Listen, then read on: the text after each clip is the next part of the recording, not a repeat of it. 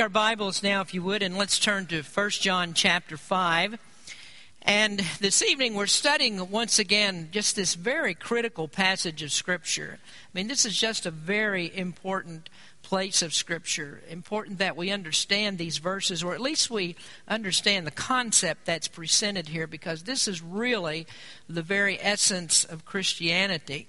Now, throughout the history of the church, there have been people that have denied the truths of Christian doctrine, and many of them would never have claimed to be Christians. They don't see the need to become a Christian. And at some times, these are people that would do everything they can to dislodge other people who claim faith in Christ from their faith.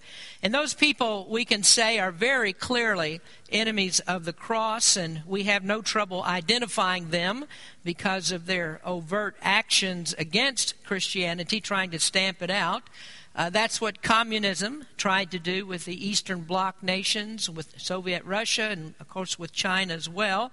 Nazism tried to do that in World War II, although it was a somewhat more veiled attempt than communism. And in the time of John, it was the Roman Empire. They tried to do the same in their attempts to stamp out Christianity. They were trying to preserve emperor worship, and when people were being converted to Christ, then that challenged their religious system, and so Christianity became a threat to the empire in that way, and so they were very vigorously persecuted by the Roman Empire. And then in the time of Constantine, when Constantine became the emperor, it became clear that Christianity was not going away. There was no amount of persecution that could stamp out the followers of Jesus Christ. Jesus had promised that the church would prevail. The gates of hell would not prevail against it. And so it was clear that the church was not going away. And so at some point during the 3rd and the 4th centuries, Rome finally got the picture that you can't get rid of Christianity. And so the attitude became, if you can't beat them, join them. And that's what Constantine did. He supposedly had an epiphany where he saw a cross in the sky and saw these words, or heard these words, "By this you shall conquer." Now, I'm giving you the short version of all of this, but it essentially came down to this, that Constantine became a Christian in name only. And when Constantine did that, what developed from it was the greatest threat to Christianity that's ever been seen since Jesus was here. The great enemy of Christianity is false Christianity. It's a Christianity that retains, or a form of Christianity that retains enough doctrine so that it appears to be Christian, while in fact it is an insidious enemy that tries to destroy truth from the inside. And there always have been those kinds of heretics around. The Apostle John and the other apostles fought battles against the Judaizers who tried to come into the church and tear down from the inside. The Gnostics that we find here in 1 John tried to do the same. And in the book of Jude, it begins with an exhortation for true believers to be on the lookout for subversives that would try to come into the church and work against it from the inside. Here's what Jude wrote in his book. He said, "Beloved, when I gave all diligence to write unto you of the common salvation, it was needful for me to write unto you and exhort you that ye should earnestly contend for the faith which was once delivered unto the saints. For there are certain men crept in unawares, who were before of old ordained to this condemnation, ungodly men, turning the grace of our God into lasciviousness, and denying the only Lord God, our Lord Jesus Christ." And once again, Jude is writing to the church and warning them about this. And so we find many other similar warnings throughout the New Testament that the greatest enemy that we have is not an enemy that comes from the outside. Now, we can see that enemy. We can see the frontal assault against the gospel, and we usually know when and where those attacks will come. But false doctrine that gets in on the inside of the church is very much harder for us to detect. And it's possible that when a false Christianity gets into the church, that it begins to nibble at the different doctrines of the faith, and over time it begins to wear those down until it begins to affect the whole system of Christianity. Well, that method is usually a slow decline. and it takes place over a period of years. And this is the type of decline that we've seen in Baptist churches, as the gospel of grace has been undermined and slowly replaced by a hybrid grace works theology. But there's another attempt that works much more quickly, and this is a method of destroying Christianity that is very fast growing, and it's taking place today as it did in the time of John, and that is the method of destroying the doctrine of Christ. And by that, I mean not talking about the peripheral doctrines that we deal with, but talking about Jesus Christ himself, destroying who he is, trying to tear down Christ and the person of Christ. And if you're able to do that, then Christianity tumbles to the ground, because Christianity is Christ. So if the doctrine of Christ is subverted, then all hope is lost. If the atonement of Christ is destroyed and the substitutionary nature of it is destroyed, then salvation is lost, because there is no way for man to become reconciled to God. And that's what John faced as he wrote this epistle of 1 John. In the opening verses of the first chapter, he launches into a defense of the doctrine of Christ, defending him as the Son of God, defending his deity and his incarnation.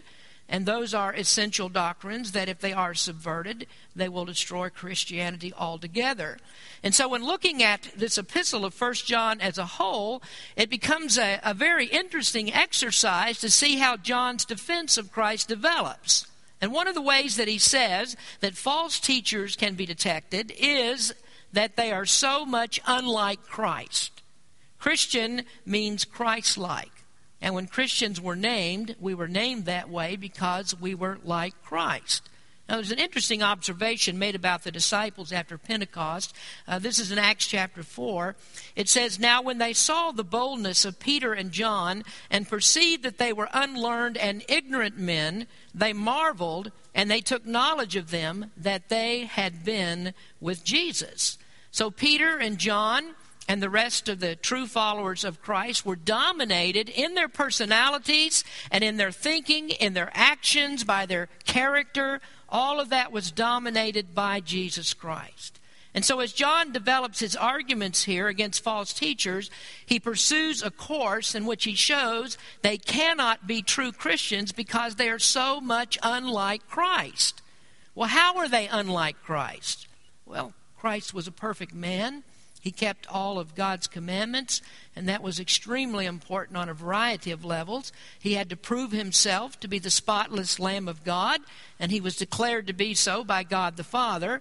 But he also had to prove by his perfect obedience that his righteousness, his perfect active obedience, actually became the righteousness that we need in order to be reconciled to God.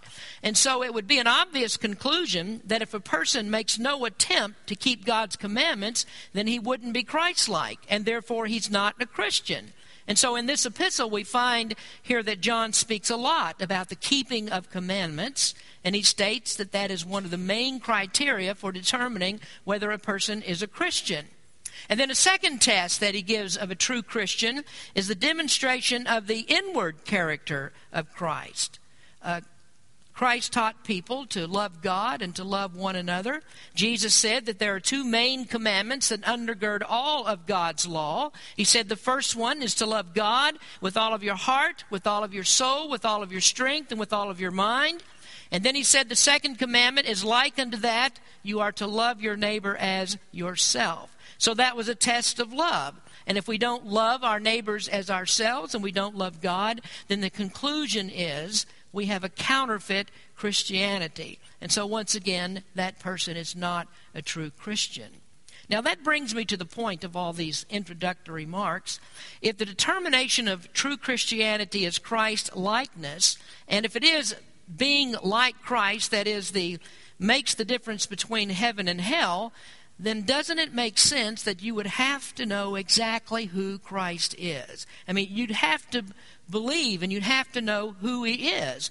Because if our confidence is built upon a false idea of Christ or something less than Christ, then our faith isn't real. I mean, it couldn't be saving faith if the object of our faith is less than what God requires for salvation.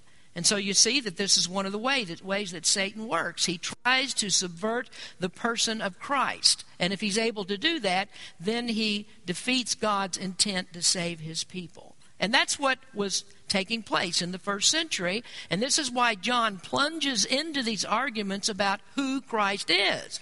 And the same is true today.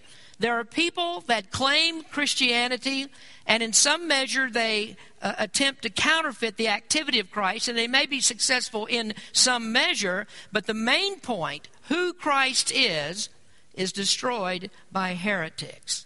And so sadly, the lines have become so blurred that what once was considered to be outright heresy and was rejected by anyone who had an orthodox viewpoint has now become acceptable. The determination of who a Christian is not decided upon whether a person has an orthodox position concerning Christ or an understanding of Christ, but there's a new set of principles, a new set of standards that is applied, and it's based upon a false criteria that is not the biblical record of who Jesus is. Now, I don't want to get too political with you tonight, but I see this as a huge danger in voting for someone like Mitt Romney.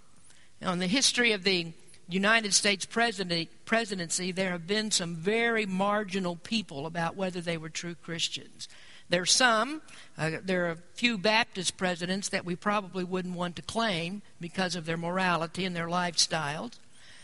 In the early days of this country, I think that it was possible to withstand a president who had unorthodox views of God. Now, Thomas Jefferson, for instance, the third president, was a deist. He didn't believe in the Trinity. He didn't believe in the deity of Christ. But he was president at a time when this country was grounded solidly in orthodox views of God. And for the most part, the people were Trinitarian, and they did believe in the absolute deity of Christ. Now, we don't have that situation today. Jefferson may have considered himself to be a Christian, but there were plenty of people around that would stand up to his views and tell him that they weren't Christian. But today, we face a much different scenario because people don't really understand the Bible like they did then, or don't take time to study the Bible and find out what it means. They don't know about the person of Christ.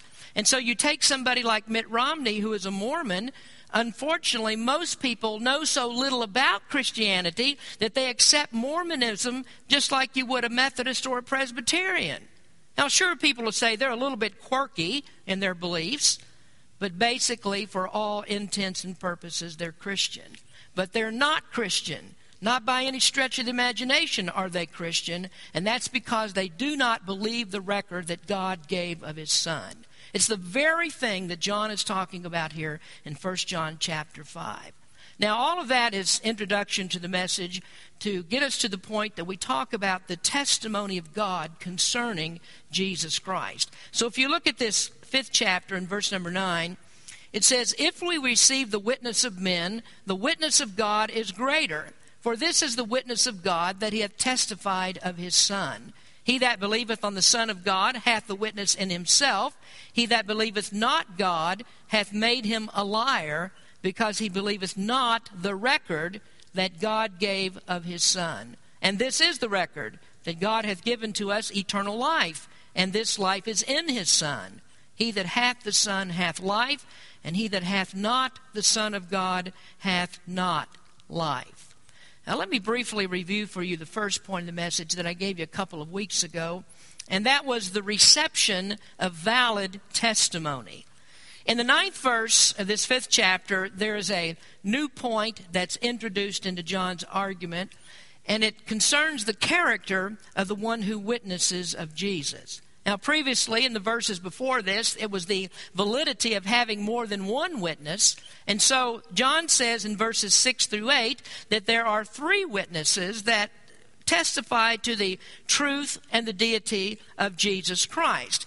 But now we come to this other argument, and this is based upon the character of the one who witnesses. This is the testimony that's given by God, and one of God's very basic attributes is His veracity. which of course means that God cannot lie. And since God is pure holiness and he is perfect righteousness, then the value of God's testimony is greater than any testimony that can be given by man. Now, John's point here is that we establish rules by which we can accept the validity of man's testimony, even though we know that men are fallible. And so if we do that, how much more should we accept God's testimony when it's infallible? We don't have any basis to exclude God's testimony. In fact, even the thought of doing that is just brazen and even ludicrous. God has testified concerning Christ. And he did that at his baptism and at his death. In his baptism, he declared him to be the Son in whom he was well pleased. And then in his death, he showed that Jesus was the Christ by raising him from the dead. And so anyone who makes a claim that Jesus is not truly Jehovah God in the flesh is disputed by the witness of God. And then there's also the content of God's witness. What is it that God testifies to? Well, his testimony is about salvation. And he says, if you want to be saved, then there's only one way that you can be. There's only one way you can inherit eternal life, and that is through belief in Jesus as the one and only way of salvation. So it's the truth about him that he saves. And that's really the main point of all of that preliminary information that I gave you tonight. Because if that information about Jesus is suppressed, if it's disbelieved, if it's jumbled, if it becomes confused, if Jesus is made to be less than what he actually is, then there can't be any salvation. Now, all of the world's religions, including false Christianity, base their hopes of eternal life in the works of men. You take all of their doctrines and you distill it, it comes down to this belief that we are able to make ourselves righteous in God's eyes. But it's God's testimony that eternal life is found only in Jesus Christ. It's not in the works that we do. That won't save us. The only thing that will save us is the perfect, sinless sacrifice of Jesus Christ, the work that he came to do for us. So every other method of salvation bypasses or discounts the work of Christ. But it's God's testimony that eternal life is in Jesus. And if God testifies to it, we must believe it. And if we don't, then we call God a liar. Now I want to move on to expand on that just a little bit now as we talk about, secondly, the results of valid testimony. What happens to the person that receives the testimony of God? Well, obviously, from this passage, the result of believing is eternal life. That's the grand objective, and that's the purpose of even considering this subject. We would never think of becoming a Christian in lesser terms. Because if we would, if we're not talking about eternal life, then we might as well choose any religion, choose none at all if we like, if this life is all that we're talking about. But this life is not all that we think about. And that's because God has instilled it into the nature of man to believe that there is such a thing as eternal rewards and eternal punishment. And the only people that don't believe in either of those are ones who have purposely suppressed what God has put into man's nature. But what we don't know innately, what does not come to us by nature, is how we can have eternal life and how that we can avoid eternal punishment. And that's why believing what God says is so very important. Now, the results of right testimony concerning Jesus are, first of all, this: confidence in God. This is the same as the assurance of eternal life.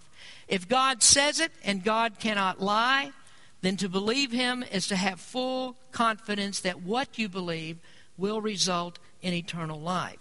Now, when John says that we believe the testimony of God, and then he says that we are to believe in the Son of God, he's actually saying the same thing in two different ways. Those are two phrases that are equal. Believing God's testimony and believing in the Son of God are one and the same. And so it would be impossible for someone to say that they believed God, and yet they didn't believe what God said about his Son, Jesus Christ.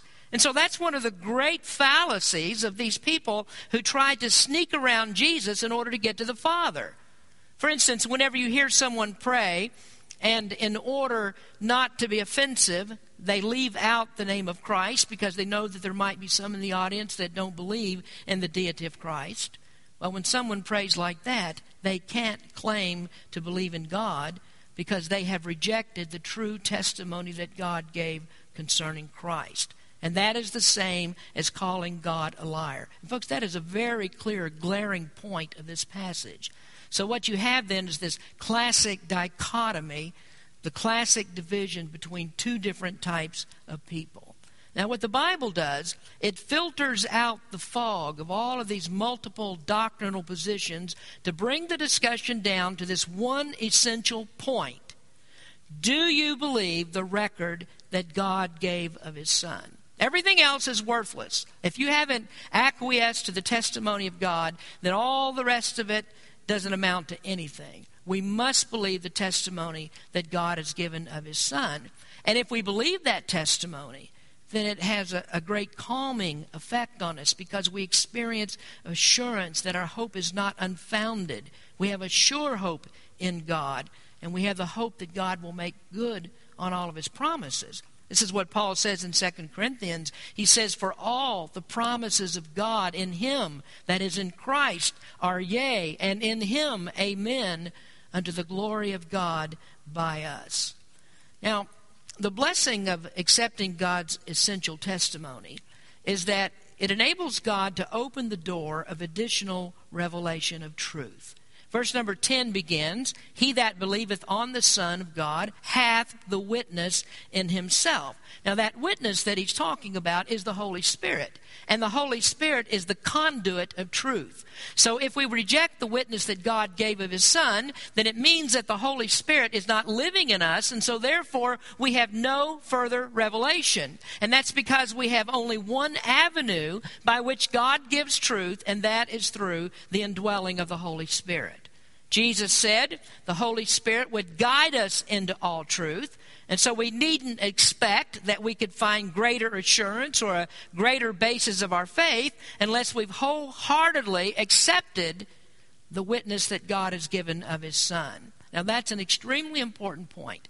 And here are two things that I want to give you to look at tonight here. Two means by which we have confidence in God. The first one is the external witness.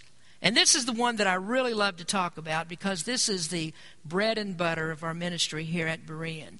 The external witness is the Word of God. The Holy Spirit speaks to the heart of the believer, and God opens up the heart to receive this record, to receive the truth that God gives in the Word. And the Word is essential. And by that, folks, I'm simply mean that the Bible is essential for our confidence. It's the lack of biblical knowledge that is the root of all mistakes concerning Christ. And so you can imagine that where churches abandon the Bible, when they don't preach from the Bible, then they end up with no assurance, or they end up with a false assurance that's built upon something other than objective truth. That's what we're talking about here. The external witness that God gives in His Word is objective truth. God has given a record. It's objective truth. It's the historical record of Jesus found in the pages of the Bible. And so the less that we know about the Bible, then the less that we know about Christ's work. The Bible says faith comes by hearing, and hearing by the Word of God. And that means that the gospel is the way that we come to understand about Jesus Christ, but it goes on beyond just the initial hearing of the basic parts of the gospel. Now, we know, of course, that in order for people to believe, they have to hear the gospel. You have to hear something in order to believe it. You have to have something to place your faith in. And so the gospel is spoken to people, and the gospel is the record that God gives in the Bible. So basic faith is what is written about Christ, and that is essential to salvation. But the external witness goes beyond what we learn in the basics of the gospel. We gain greater assurance by sticking to the Bible. And the more that we learn about the Bible, the more assurance that we gain. We learn more about what it says, we gain more assurance. And so we'll never reach full assurance that God wants us to have unless the Bible becomes our constant companion. Now that's why I say that the Scriptures, teaching the Word of God, is the bread and butter of our ministry. Because what I can't do from here is to give you a subjective experience. I can't manufacture anything subjective in order to give you confidence. All that I can do is give you the objective. And so I just keep preaching, and I keep teaching the Word on a very consistent basis, because the Bible is the foundation of the ministry. Now, folks, that ought to help us to understand the danger of ministries that don't make the Bible the standard. We have to be on the lookout for those that are continually pounding the subjective experiences of the Holy Spirit as the first premise. Because the Spirit does not work where the foundation of Scripture has not already been laid. And that's why you find people in churches that live for the next roller coaster experience that they have of going to church and the emotional highs that they get. And these are people that burn out very quickly. They have no staying power. And that's because the foundation of their faith is wrong. Their foundation is built upon rising and falling tides of emotion. And finally, they come to the place where the next emotional high has to be greater than the last one, or they leave church dissatisfied. And so what they've actually become is spiritual junkies. They have to have a bigger fix in order to feel good. Now, that's why that we come here, to try to ground you in the truth. We preach the Bible in a very straightforward manner, trying to help you to understand exactly who God is and what He's done. There is no other way that you're going to receive this information except by diligently studying and paying close attention to the preaching. Now, sometimes you don't understand how that one sermon fits into the big picture. But somewhere down the line, maybe a week, maybe a month, maybe a year, at some time or another, all of the pieces of the puzzle begin to fit together.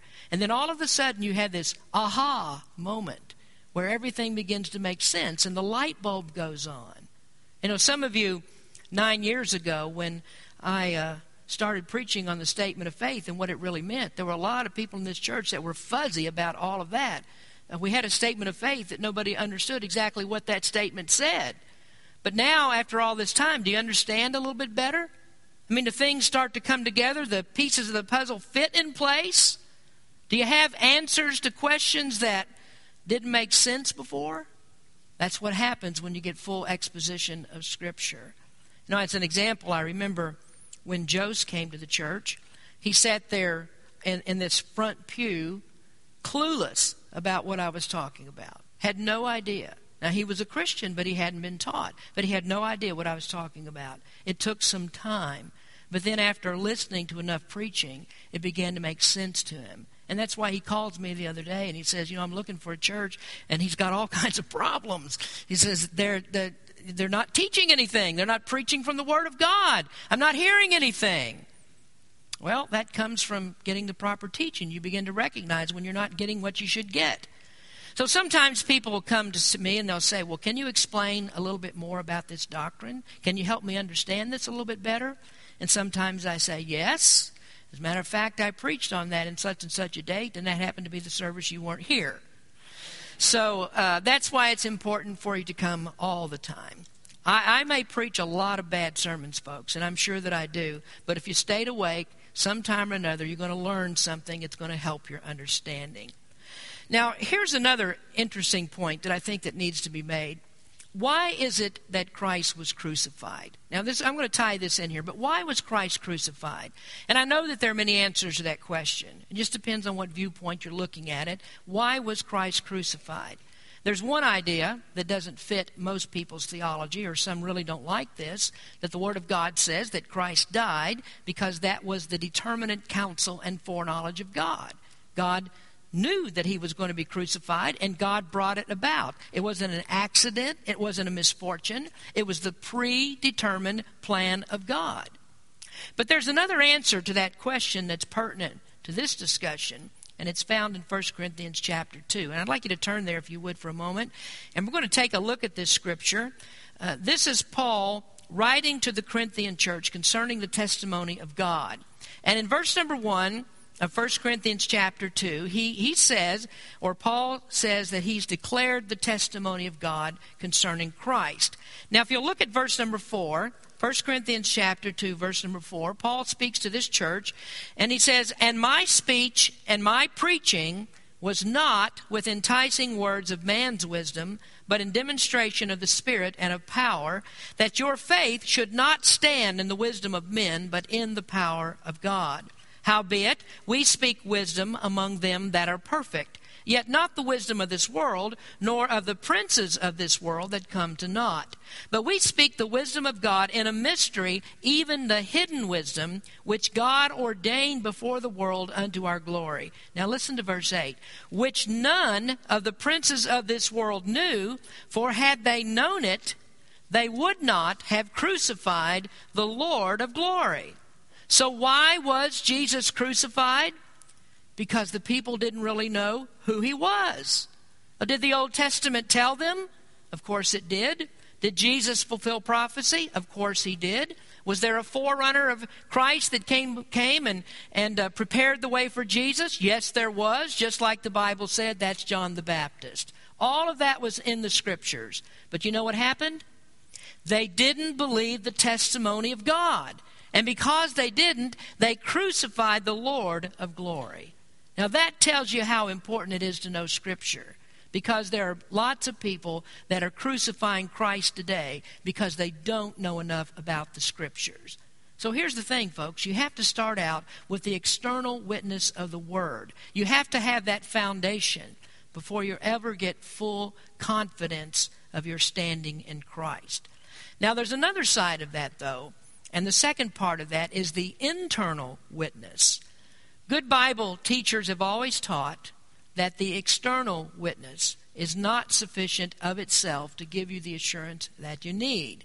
If there is no internal witness, then the external things that we learn only become so much academic exercise. And this is why you have Bible scholars that come to all sorts of erroneous conclusions about Christ. It's because they don't have the internal witness of the Spirit in order to sift through all of this information in the Bible so that they can make sense of it. Now, if we go back to that scripture in 1 Corinthians chapter 2, Paul said the princes of the world would not have crucified the Lord of glory. And here we can tie this into it. They would not have crucified him if they had the internal witness of the Holy Spirit in order to interpret the things that they read in Scripture. Jesus said to the Jews, "You don't believe me, and you don't believe the witness of my Father." And he gave the reason. He said, "You are of your father, the devil. You're not of God, you're of your father, the devil." And that's the same as saying, you have a spirit in you, all right, but it's not the Spirit of God. Now let me sum this up. What about those people that are always relying on the subjective experience of the Spirit first, instead of the objective witness of the Word of God first? Well, what they would do is they would look at this and they'd say, well, great. This means that if I study the Bible a little, then I can have my speaking in tongues, and I can have my emotional highs, and I can throw up my hands on the roller coaster of the spiritual experiences. I can have all of that, but not so fast. Because if you truly spend time in the Word of God and you have your feet firmly planted in the doctrines of Christ, then you would have already learned that all those kinds of wild outbursts are not supported by the Scriptures that you just studied. It takes the external word. We do have to have it, but the Spirit speaks to us internally in order to give us the proper interpretations of God's Word. So you have to get the order of this right. The result of believing God's valid testimony is more and more assurance of eternal life. But that assurance only comes when you put the external first. And this is not necessarily a competition between which is better. Is the external witness better than the internal witness? Which one of those better? It's not a competition between them. It's just a matter of getting them into the right place. You have to get the order right. Once you have the knowledge, once you have the external part of that, the objective part of it down, then the subjective part of the Spirit working in you makes all of it come to its fruition, and you understand it. And you understand what God's saying, and you gain your assurance that you truly are a child of God. It's just getting things into the proper order so that you have it working in the way that it should. Now, I didn't get to finish this. We're getting late here, and I'm not going to go into that second point. There is an answer to letter B on your listening sheet. Did I include that on your listening sheet tonight? I think I did. There is an answer to that, but you're not going to get it this week. We're going to come back to this next point, to that point next week, and then we'll take up a third area of this discussion as well. But the main point that I want to get you to understand tonight is that there is a detection mechanism for subversives that try to sneak into the Christian church. The warning sensors get set off. Bells and whistles sound when the testimony of God is not believed. When God's testimony of Christ is not believed, it sets off all kinds of warning sensors. And it's important for us that we know enough about Christ, that we know enough about God's Word, that we can hear those sensors and understand what they mean when they go off. And that's the way that we protect the church body from heresy that gets into the church and destroying what we believe. We have to know the Scriptures. And it's why we make so much of this, of spending time in God's Word, doing it verse by verse to see what God says. Let's pray. Heavenly Father, we thank you for your Word and for the opportunity to preach it. Lord, we just pray that we would stand strong on the truth of your Word, believing exactly what the Bible says concerning the testimony that you've given of your Son, Jesus Christ. We pray, Lord, for those that don't understand this information and it really doesn't make a lot of sense to them. I just pray that your Holy Spirit would work in their hearts, open it up to the gospel of Christ so that they would believe and know the truth. Bless us, Lord. We thank you for the time we've had to study together. In Jesus' name we pray. Amen.